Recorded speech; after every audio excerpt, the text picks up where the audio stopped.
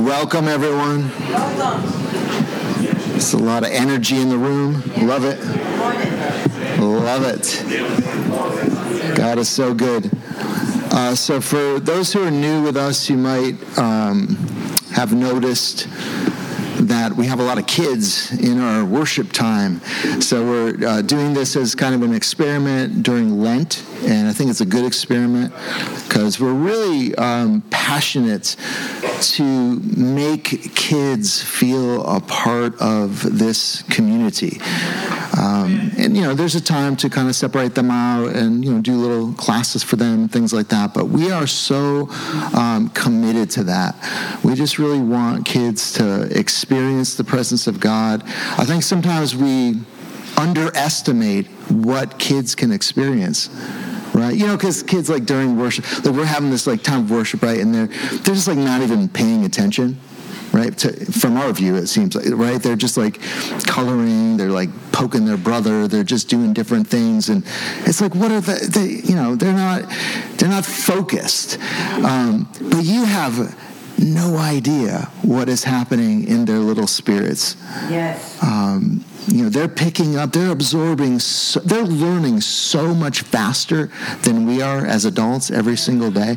They're just soaking in the atmosphere of a place. And when the atmosphere is like it was this morning, just worship and the presence of God and people longing and people kind of crying before God, they're picking that up. They're feeling that. They're sensing that. It kind of seeps into them. And so it's worth it. Hey, it might be a little bit messier. If you're looking for a church that's super tidy and needy, or neat and tidy, and there's no kids crying or there's no kids running around, you want all people sitting perfectly still in their seats and everything quiet, this is not the church for you, okay? Because it's going to get messy. It's going to get a little loud at times. We had some of you know, most of you probably know, we share our space with a Spanish-speaking church, mostly Guatemalan church, that meets on Sunday evenings, and we had the pastor and his wife over for dinner on Friday. Just a great time of fellowship. And Pastor Dan was sharing his story and how he became a follower of Jesus when he was 5 years old. Tears. I mean, just the move of God just happened in his heart. And the pastor, just led him to the Lord. I mean, but it was right in the presence of God in a worship time. So we can't underestimate what God can do in the hearts of kids. I mean, right? The disciples, you remember the story, right? They're like, get these kids out of here. This is my paraphrase. Get these kids out of here. Yep. They're distracting the ministry of Jesus, trying to minister to the adults. And Jesus was like, you guys are idiots. No, he didn't say that. But he said, let the little kids come. Amen. Let the little children come. And, the kingdom of God is for them, not just for adults. Not just for, once you turn 17, then you can enter into the adult.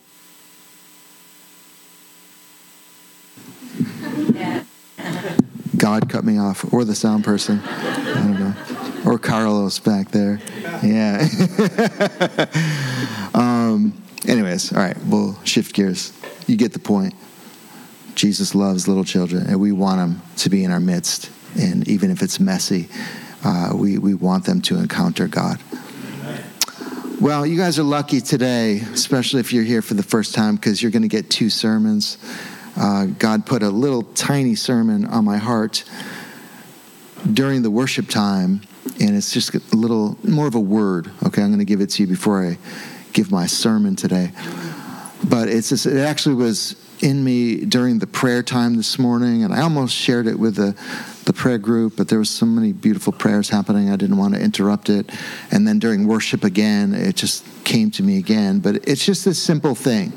We all hunger and thirst. We all want to see God move, right? We all, whatever we want to call it, the fullness of God, revival, outpouring of the Spirit, a spiritual awakening, first grade, second grade, fourth grade awakening, whatever we want to call it. We all want to see God. Moses prayed, "Show me your glory," right? This is something we all, I think, hunger for as believers, as followers of Jesus. And the great question is, well, how do we get there? What do we do? I'll give you the pattern right now that I've seen. I've been a follower for almost 34 years now, and I've seen this particular pattern happen through the years. It's an interesting pattern. I haven't lived in the revival fullness for 34 years at all. There's been seasons of dryness, seasons of kind of even lukewarmness. There's been times of fiery passion. I've been up, I've been down. Like most Christians, that's kind of how it works. We ebb and flow in this thing. We need continual moves of God. But this is what I've seen that God does, like in my own life and in some of the communities I've been a part of. He first brings a spark. He brings a spark of, his love and also of conviction. And what I mean by conviction is he just kind of gives you it's just like a flash of a thing where you realize, whoa, I need to get rid of that. I need to move aside from that. I need to get rid of this thing in my life. But you want to. You just feel there's an urgency. You want to just get all this stuff off of you. And you start doing that, right? You start, maybe the biblical word would be consecrate. You start consecrating. You start kind of getting rid of some outward things. You start reorienting your time around the kingdom of God, the pursuit of the kingdom. But it's kind of an outward thing. All right, follow me with this. All right, don't miss this. It's kind of an outward thing, and there's no crazy change that happens when you do that. It's just this sort of outward consecration, getting rid of junk and excess in our lives, or sin if there's sin, and just kind of cleaning it out, cleaning the house out, making room for God. And so when we do that, then we're, in that place of, okay, let's do it. We're pursuing God. But it could still be sort of dry. And we begin to press in. We begin to wait on God. We're feeling better. We're feeling like, okay, I feel like I'm on the right track. We've kind of cleaned some things up. But it's no great power comes when you do that, all right? You're just kind of staying in this thing, and you begin to hunger and thirst for God. You begin to spend more time with God. You're carving out more time for worship. You're getting into the Word more. But no great radical change or revival seems to be happening.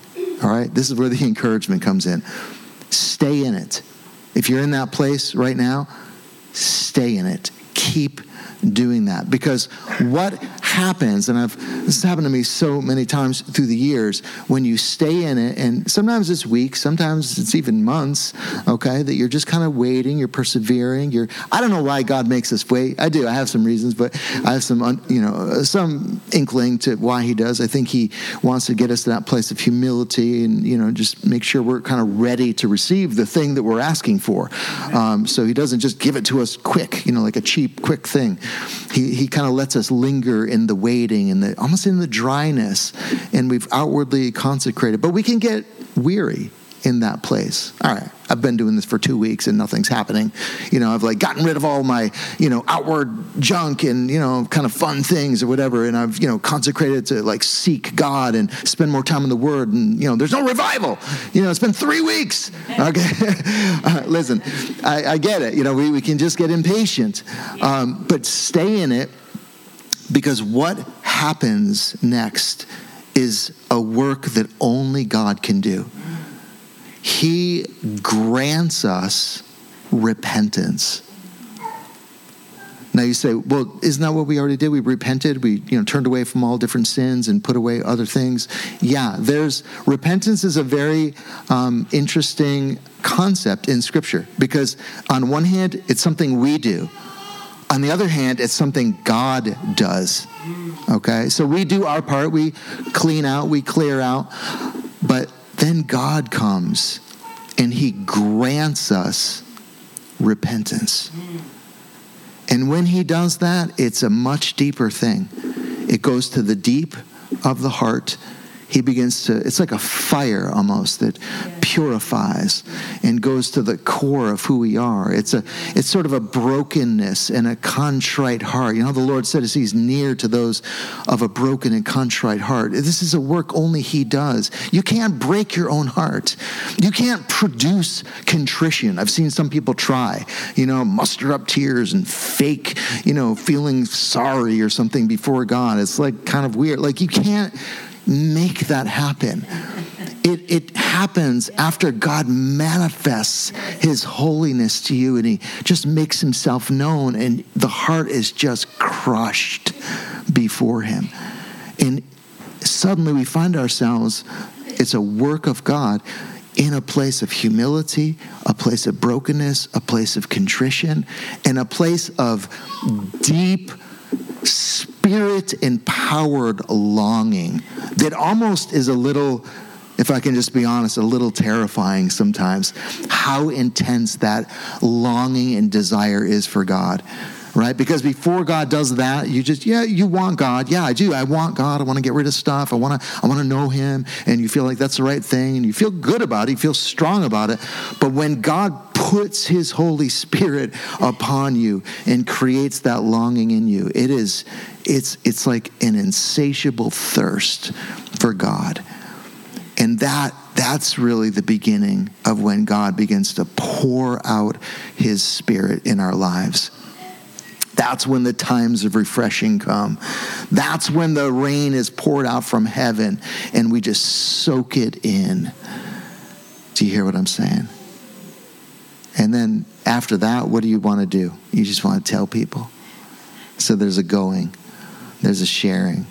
That's when evangelism becomes really easy, because your heart is so filled with God that you almost can't not tell people about who God, and it just comes out naturally.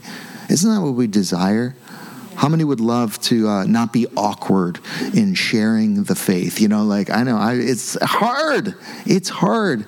When we just, I'm going to try to tell this person about it. It just doesn't flow. We want to be filled with God's love, so that it just flows naturally. Yes. All right. Well, that's my tiny sermon for you.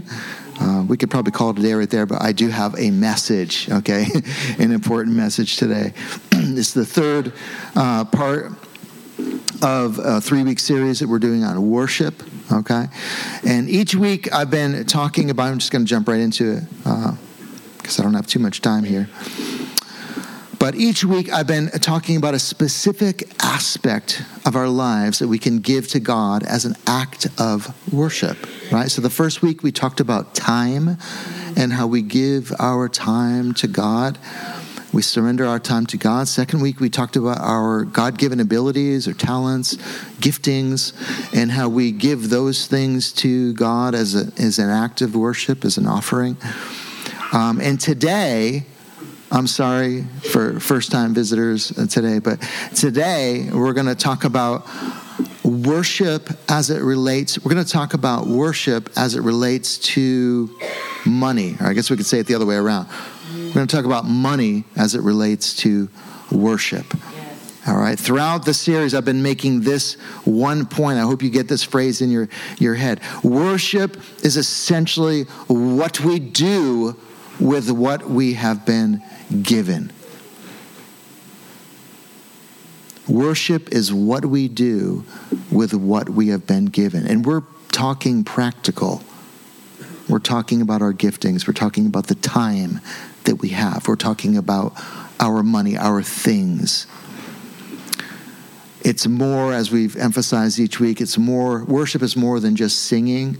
Wow, did we have a beautiful time this morning singing and worshiping to God. I believe the Lord is pleased with that. He loves to hear our sing when it comes out of a pure heart. But it's more practical than that. It's what we give to him in our everyday lives. Worship is a lifestyle, and it's giving cheerfully in sacrificial ways, in ways that are often secret in ways that aren't seen by other people. These are the things that honor God. And we'll get deeper into this. So, since it's so quiet in here, let me first address the elephant in the room. Money seems to be the most awkward topic for pastors to teach on in the church. And here's why I believe that is. 3 quick reasons. First, it is human nature, even as Christians, right, to love and to be protective of what we have. Because money gives us security, right? Money empowers us to buy things that give us pleasure. Money can even give us status amongst, certain people we're trying to fit in with. We need money. We do need money. Without money, we'd have no clothes. We'd have no shelter, right, over our head, no roof, no food. Money is important to us as humans. I mean, it's as important to us as the air that we breathe, clean water. I mean, it's up there. We need money to survive. You say, well, I don't need any money. I got free housing and I got free. Well, somebody's paying for that. It's other people's money that's actually paying for that. Our tax dollars are kind of going to that. We need money to survive. So we naturally get a little bristly when anyone, whether it's a preacher or a car salesman or even a friend, begins to apply pressure on us to give up our money. It got real quiet in here. Can I get an amen?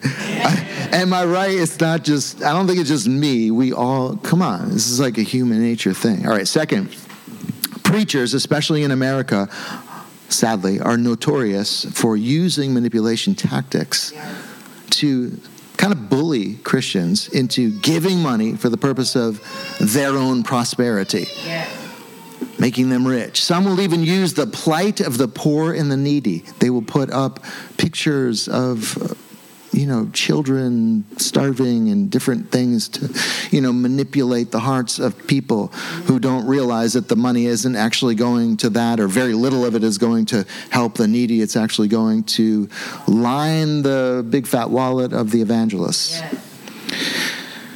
And because many of these preachers have been exposed, we are understandably very cautious about this whole thing. And perhaps it's getting even more vulnerable, okay? Perhaps another reason it is awkward for pastors to preach messages about money is that usually the pastor is personally affected financially by whether the congregation obeys the message or not. So pastors can be a little extra emotional and passionate about the importance of giving since, their family is supported by the giving of the church. And there can even be, I would say, a measure of fear and anger mixed into a pastor's sermon on money. It's not even necessarily sinfully selfish, okay? But the preacher cannot help but to secretly hope that, the people can be persuaded to give or to give more because it has a direct bearing on his own financial well-being. I am not exempt from that. I confess that. I have been, in a sense, for the last 20 years, dependent on the offerings of people in the church. For the first few years, we had some outside support, but really it's always whoever's coming here and what people give. That's kind of how we make a living, and other staff in this church, that's kind of how we survive. If, here's, I've had to process this early on so I don't get too, fearful or angry or whatever. My true dependence is on the Lord. So ultimately, I rest in Him, which is very freeing to work through that as a pastor. And if, for whatever reason, the financial stream dries up at Ren, it's okay. Like I've come to a place of peace with that, and it's God is our provider, and my trust is in Him. So I'm not worried. I'm not worried, and I hope you don't feel any fear or anger in this message. I mean, we're doing fine financially. We're not in a desperate place or anything. This is kind of my once a year, pretty much, message on money that I try to do just to teach everyone. But that said, despite it being a little awkward for the pastor to talk about money, and I always do feel awkward. I mean, we've probably gone too far through the years. Some people are like, how do we even give in this church? You guys never talk about money. They just think we just have tons of money. We probably fall from the sky or something, like, because we've just kind of swung the pendulum so far the other way because, I don't know, people don't want to hear about it. We don't want to talk about it. But we've kind of come to a place where, no, it would be actually wrong to never talk about it, because it's actually a huge theme in Scripture. And that would be me giving into the fear of people, right? Pastors do that. Like, well, I don't want to, if they don't want to hear it, then I don't want to offend anybody. That's actually wrong. Yep. So that's why we talk about it on occasion. And at Ren, in this church, we're careful not to talk about it too much, okay? Usually about once a year, I said, maybe twice. I might poke at it here and there, and we'll try to give you some basic instruction. Like each Sunday you might hear somebody get up, give a welcome, and tell us how we can give in the church. I think that's appropriate. But we don't pass a basket. I don't know if have we ever passed a basket? Maybe because I've been so personally traumatized by my childhood with the huge, I was such a little kid, but the huge guy, with the long pole that just, puts it and just kind of stares. All right, kid, cough it up. He didn't say that, but it's kind of how I felt. Like, oh my gosh, okay, I gotta, throwing in coins and stuff like that. Like, because we don't want that kind of giving. We don't want guilt giving. We don't want that. So we try to be sensitive to the fact also that people, especially skeptical people in New England, perceive churches as just out to get money. And listen, side note, that is sometimes true. Yes. But listen, I have found, I know a lot of pastors in Rhode Island, especially in the greater Providence area. We all kind of hang out together. We share meals together. We share our lives together. It is so rare to come across a pastor that is greedy and has gotten into the ministry for the money. That's kind of dumb, it's not a great idea, because there's just not a lot of money in it, especially in a place like New England. A lot of pastors are having to work second jobs. They make very little money, like we did for a long time, before you can actually, support your family. So I'm just kind of putting that out there. That's really not the typical. Most pastors, I feel like, are very generous. And listen, a church is like, well, it isn't like, it literally is a nonprofit. And just like other nonprofits that need to raise money, and I mean, it's actually harder, I think, sometimes for churches, because we're not applying for grants and all that kind of stuff out there. We're just dependent on the generous donations of people who come to the church. It's just like any other nonprofit, and that's always been the case for us. All right, that was my first point. It was kind of an introduction, all right? But I do have points. I don't know why. I've just been in a number phase lately. So this is, if you're taking notes, this is number 2. Okay? This is number 2. A lot of people, including many Christians, don't think money has much at all to do with being spiritual or a relationship with God. And here's why that's wrong. Jesus said this, Matthew 6:24, "No one can serve 2 masters. For either he will hate the one and love the other, or he will be devoted to the one and despise the other." You cannot serve God and money, unquote. That's Jesus. Hebrews 13 says, flee from the love of money. There are serious and sober warnings throughout Scripture to those who love money and to those who are rich, and most of us in this place are rich. If you have a car, you're like in that top percent, compared to the rest of the 7 billion people or whatever it is on the planet. We are rich in this country.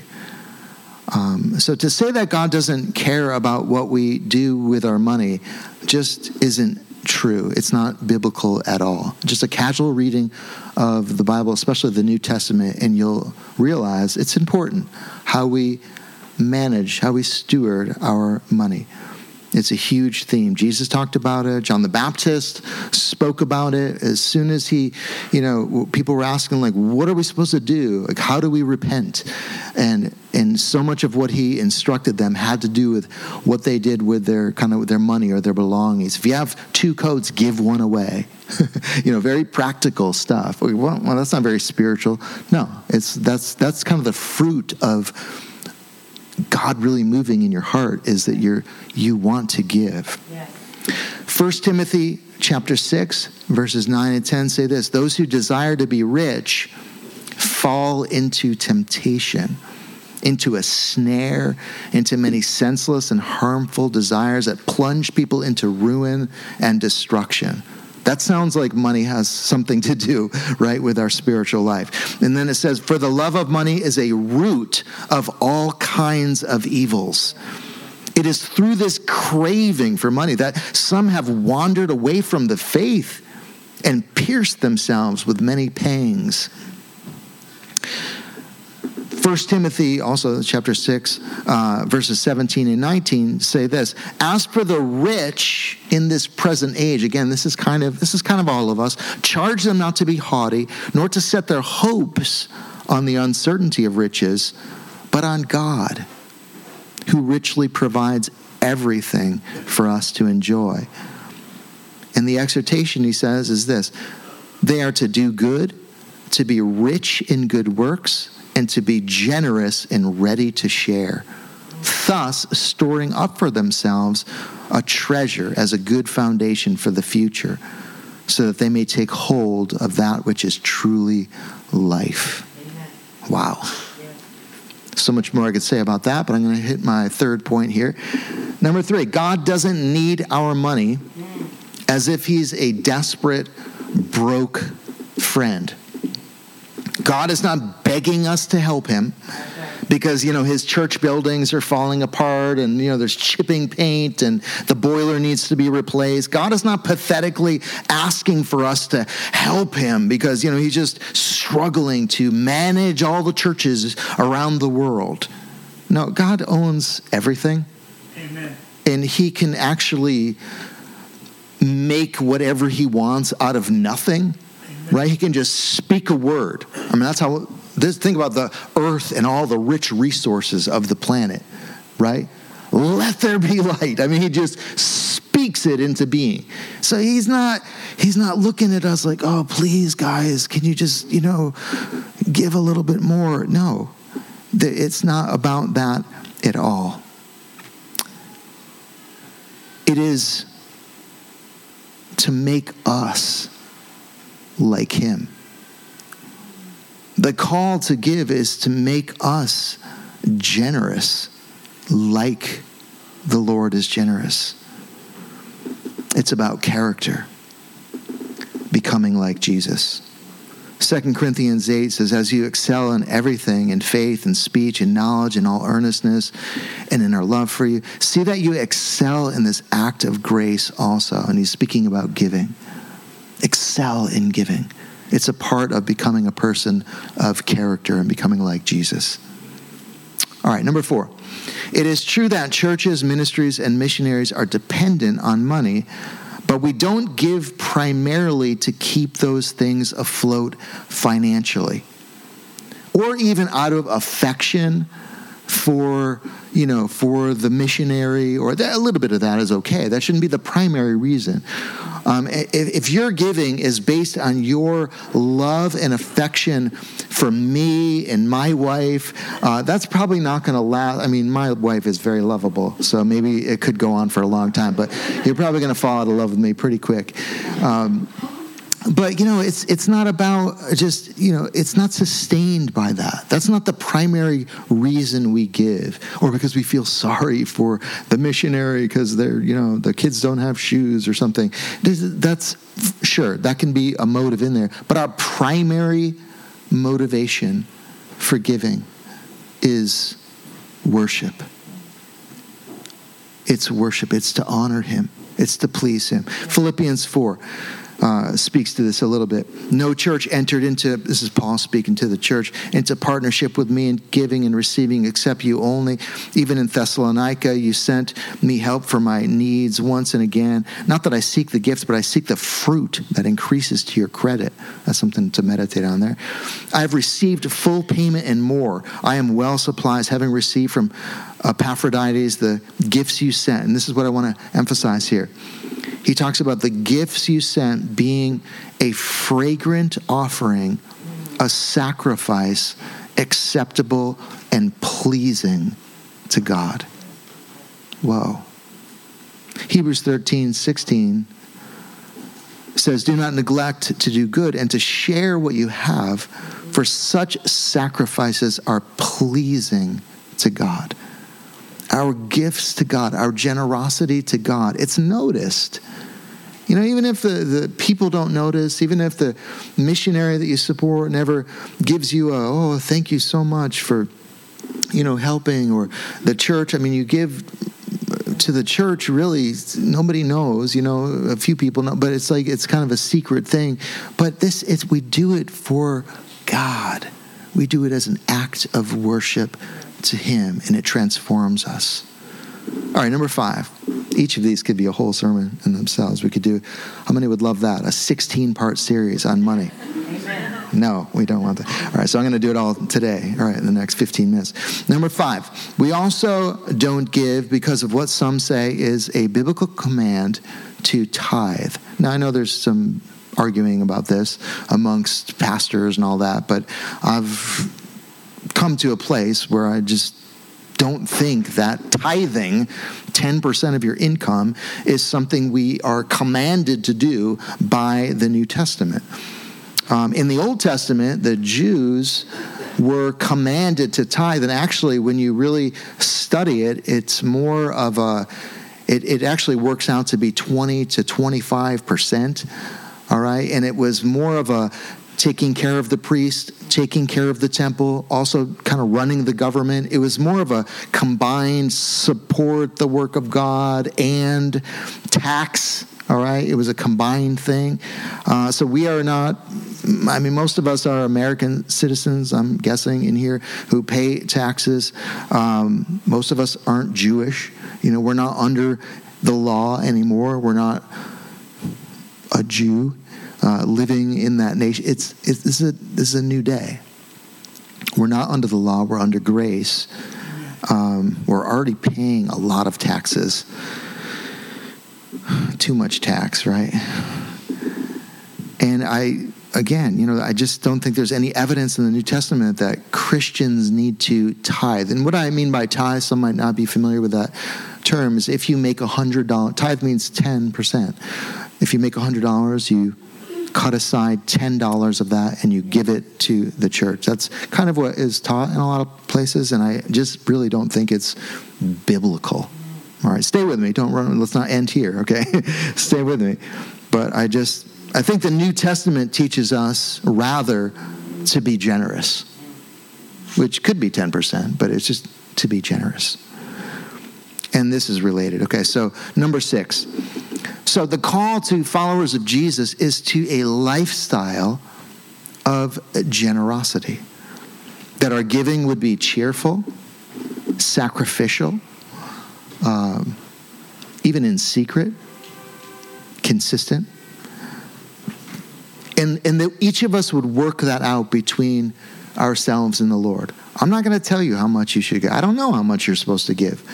You have to work that out between you and Jesus. And listen, it might be, probably is most common for, and we've practiced this for years, but we've always given as Christians for almost 34 years, at least 10%. But sometimes we've given a lot more because we've had a lot more, and but I think it's a good practice to give 10%. But like I said a couple weeks ago, if you make $1 million a year and you only give 10% to the kingdom of God, that is lame.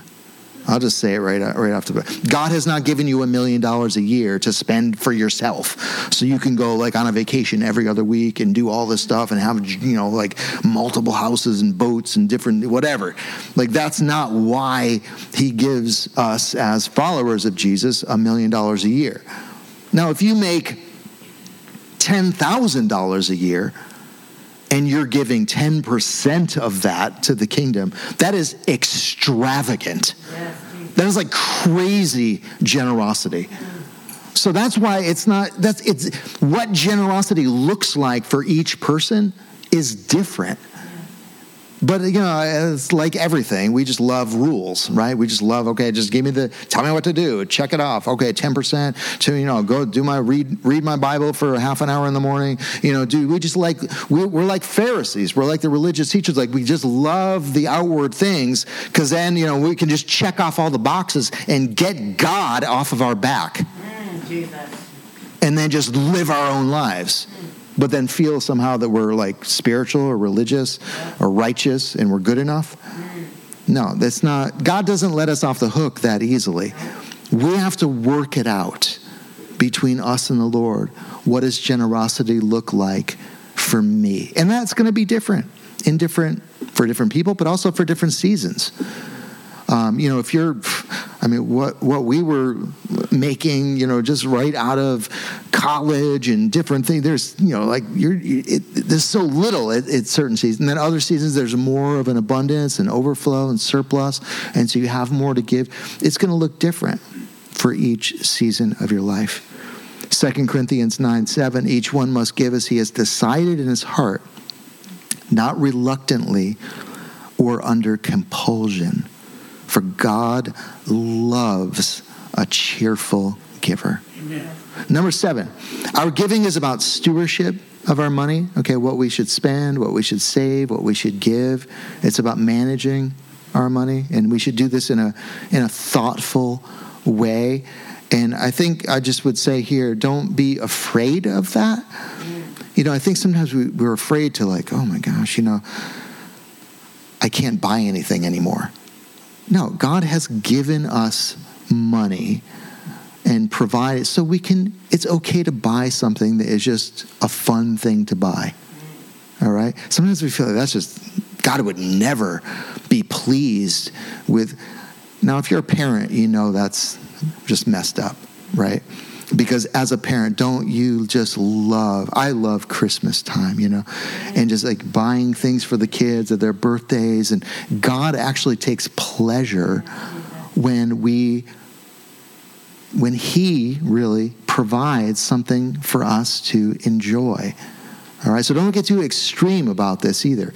There's a place to give, there's a place to spend, and there's a place, or I should say a time, to save. All those things are good and kind of sanctioned by God. And we have to, again, we just want the rule, okay? Oh, good, 10%, I don't have to think about this anymore. No, we need to put more thought into it and listen to the Holy Spirit. Number 8, a little bit more serious here. We shouldn't give to churches or ministries we know nothing about. Some are not trustworthy. Some, in fact, exploit gullible Christians, all for the sake of gain. And Scripture warns about this over and over, that some ministries are just greedy for money. So research the organizations you give to. Is there transparency? Is there accountability? How is the money being used? Don't think that you're doing something wrong by, I should just, respond to the appeal, the emotional appeal to give. Like, no, who are these people? Like, what is this ministry? What is it? It's not, and they'll tell you, like, you need to do this because, if you don't, you're disobeying or whatever, and all kinds of manipulation happens. Listen, do your homework. Don't just give carelessly to ministries and missionaries or whatever out there. Yep. Just, research it. That's right. And give intelligently. If you were stewarding or managing my money, I wouldn't want you to just throw it around to anybody. I'll be like, what do you mean you just gave away $1,000? To who? Yeah. Who? Do you know them? No, I don't know, but I just was feeling moved. Okay. Are they even Christian? Like, what is, like, what? This is my money. Okay. So, really, if you think about all of your money as God's money, we should be thoughtful and intelligent with how we spend it. Number 9, and related to that previous point, to withhold our money because we don't trust anyone is extreme, okay? And is usually just an excuse for not giving at all. So find a church. I know, half of you or whatever, members of this church, and some are visiting, and some are, just here. I don't know, some of you or whatever. So this can apply to, but whoever you are and wherever you're living, even if you're here for a year or two and you're part of the church and then you go to whatever season of life, find a local church that you can trust. And I think, again, I kind of like smaller churches. I feel like the bigger churches are, the harder they are to, it's like, what's actually happening? It's hard to get to know the pastor, and it's hard to get to know. That's why I feel like, smaller churches, it's much easier to kind of get a handle on the authenticity. Yes. And it's easier to sort of trust. That's just my opinion. But find a local church you can support and that you trust, and give to them generously. And find a handful of missionaries as well, or ministries that you can support and trust. Number 10, one of the reasons some Christians don't give or don't give much is because they feel like they don't have much to give. But what blesses God, listen, is not how much we give. It's not how much we give, but it's what we give in light of what we have, right? It's not how much we give compared to the person sitting next to us. God doesn't care about that. And Jesus illustrates this perfectly in Mark chapter 12. He says, Jesus comes in, talk about awkward. He sits down opposite the treasury and watched the people putting money into the offering box. Can you imagine that? Whoa, okay. So many rich people put in large sums, and a poor widow came and put in 2 small copper coins, which make a penny. And he called his disciples to him and said to them, "Truly I say to you, this poor widow has put in more than all those who are contributing to the offering box. For they all contributed out of their abundance, but she, out of her poverty, has put in everything she had, all she had to live on." Wow. Jesus notices what we give, even the smallest offer, the penny. Yes. This lady came up, I just picture this little tiny lady, and just blink, and maybe, the people like, oh, really? Okay, a penny? Seriously? And they came with their self-righteousness and dumped in large amounts of money in the bucket. And Jesus was impressed with the widow dropping in the penny. Why? Because it was what she gave compared to not others, but compared to what she had. Yep. That's what moves the heart of God. Yes. On the flip side, some don't give to their church because they feel like the church doesn't need any more money. Have you ever felt that? I have. Not with this church, but in fact, the pastors seem well paid. Okay, the building is beautiful. The church even has money in savings. Maybe they have millions of dollars in savings or whatever. And they feel like, okay, I'm poor and the church is rich, so I'm not giving to the church, so they don't give. But again, giving is not primarily for the purpose of keeping a church financially afloat. It is for the purpose of making us more like Jesus. When we give sacrificially, generously, and secretly, we become like Christ. Now, there could be other issues with that situation, Like, again, it kind of goes back to the previous point of, like, find a church that you can trust. I think that is important. But that shouldn't be the motivation. Whoa, geez, there's no heat in this place today. We should start giving for at least a month, so they can get the heat going. Like, we shouldn't be thinking in those kind of terms at all. We're giving as worship, and we're giving to become more like him.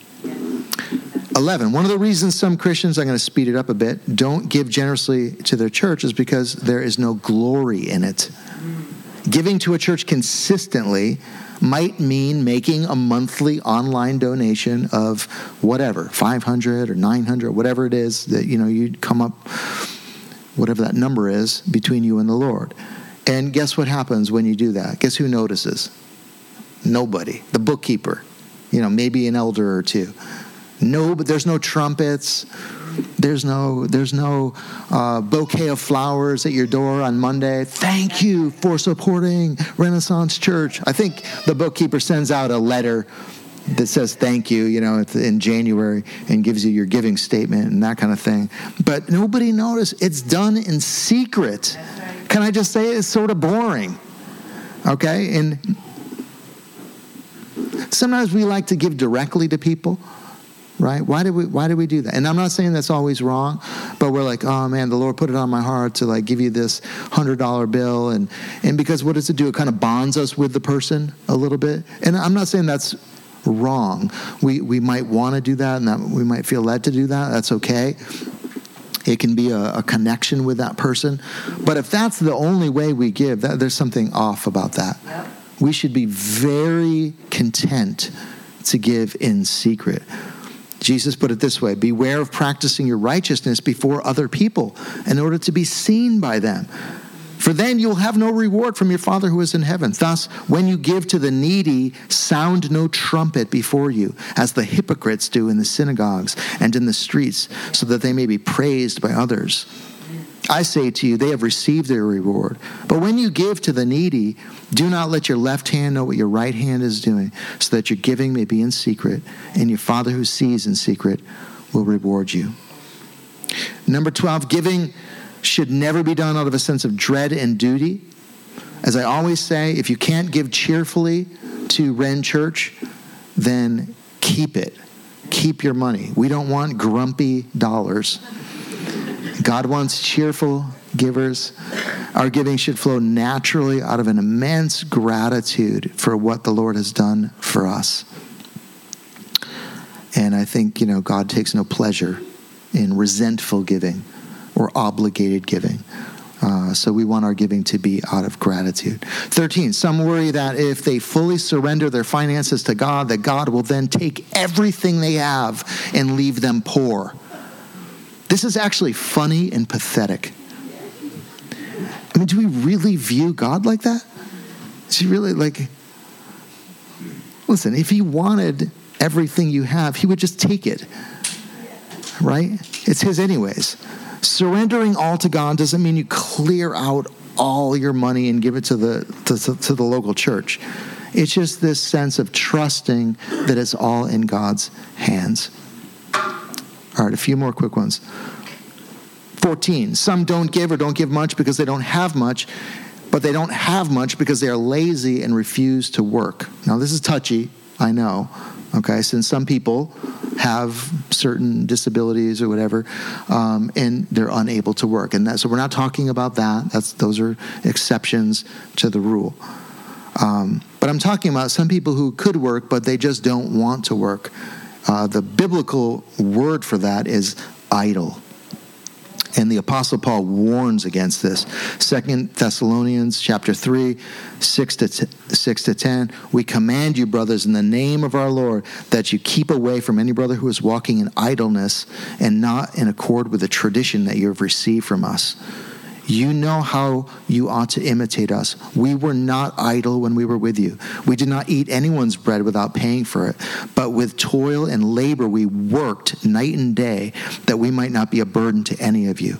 It was not because we do not have that right, but to give you an example to imitate. For even when we were with you, we would give you this command: if anyone is not willing to work, let him not eat. Those are strong words, especially in a day where, it's like, whatever, I don't know, they just don't want to work. And it's like, fine. It's not fine. Okay, we should be working with our own hands. In fact, Ephesians says we should no longer steal, and we should work with our own hands so that we have something to give to those in need. There's a purpose for our work. It's not just to feed ourselves. It's to have an overflow and to be able to be generous. All right, 2 more. Some Christians don't give. This is going to get touchy. Or don't give much because, like many Americans, they spend beyond their means. They either spend all they make, or worse, they spend more than they make and go into debt. This is terrible stewardship. It is rooted in entitlement and a lack of self-control. We feel like since others around us have certain things, we should have those things too, even though we can't afford them. And as stewards of the money we earn, we should absolutely, listen, this is very practical, be on a budget. You should know how much you make, and you should know how much you spend, and you should be in control of your own finances. Not just like, I don't know, I'm just making some money, and I'm giving money, and I'm just, spending money. Like, we should be aware of what's happening. Like, take control of what we're bringing in and what we're spending and what we're giving. And related to that, this is my last point, we should always give first and not last. Some Christians don't give much because they basically see what they have left over at the end of the month and then give that. And it's like there's nothing left over, or there's very little. But they comfort themselves and say, well, that's all I had left over. But the problem with that is it requires zero faith. We should come up with whatever percentage we're going to give of our income and give that first before we pay any bill or buy anything. It's God first. And then everything flows from that. So for those that, and I know many Christians do give 10%, and many Christians have that habit. So whatever you make, let's say you make, $2,000 a month, all right? So that the first thing that you pay, however you pay, it's that $200 is going to the kingdom of God. It's going to the work of the church. And then you decide to live on the 1,800. And how many know that, when you do this, it is an issue of faith. Like we've lived lean at times, but listen, we've been giving at least 10% for almost 34 years of whatever, whether we've had lean times or more abundant times. My wife works now, so we're both kind of working at this time. We don't have little kids. It's just all the different seasons we've always given, and God has just taken care of us. And I've never met someone who has given to God generously and consistently that we're not talking about like give to God and you're going to be rich. No, that's not about that. That's wicked, that kind of theology. We're just talking about God takes care of you. He will provide for you. He puts a peace in your heart so that you don't fear. And I know because I've put the care of my life in God's hands. And I give to him. It's like, God, help yourself. And he, in turn, doesn't make us rich. He may. I always try to convince him that I would be great to be rich. I would be so generous. I'd give. And he's like, he's not buying it. He's not buying it. I think he knows something that I don't know. Like money would spoil me or ruin me in some way. But he does give me a peace that he is committed to take care of my life through thick and thin, even if the earth gives way and crumbles into the sea. He's going to watch out for me and my family. And that, you want financial security? That's it right there. It's a word from God to your spirit that says, I am going to take care of you. And your generosity blesses me. That's a different kind of financial security. All right. Thanks for letting me go a little longer today. Gives you a growth off in your neck. What do you think? From your heart. Listen to Rose. Listen to Rose, yeah. That's a good question. That's, people fight about that, gross, net.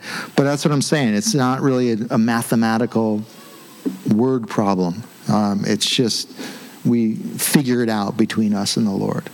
But that's a good question. We're not opening up the floor for questions right now, but Shane, do you have a couple? You want to close this out? All right, come on up.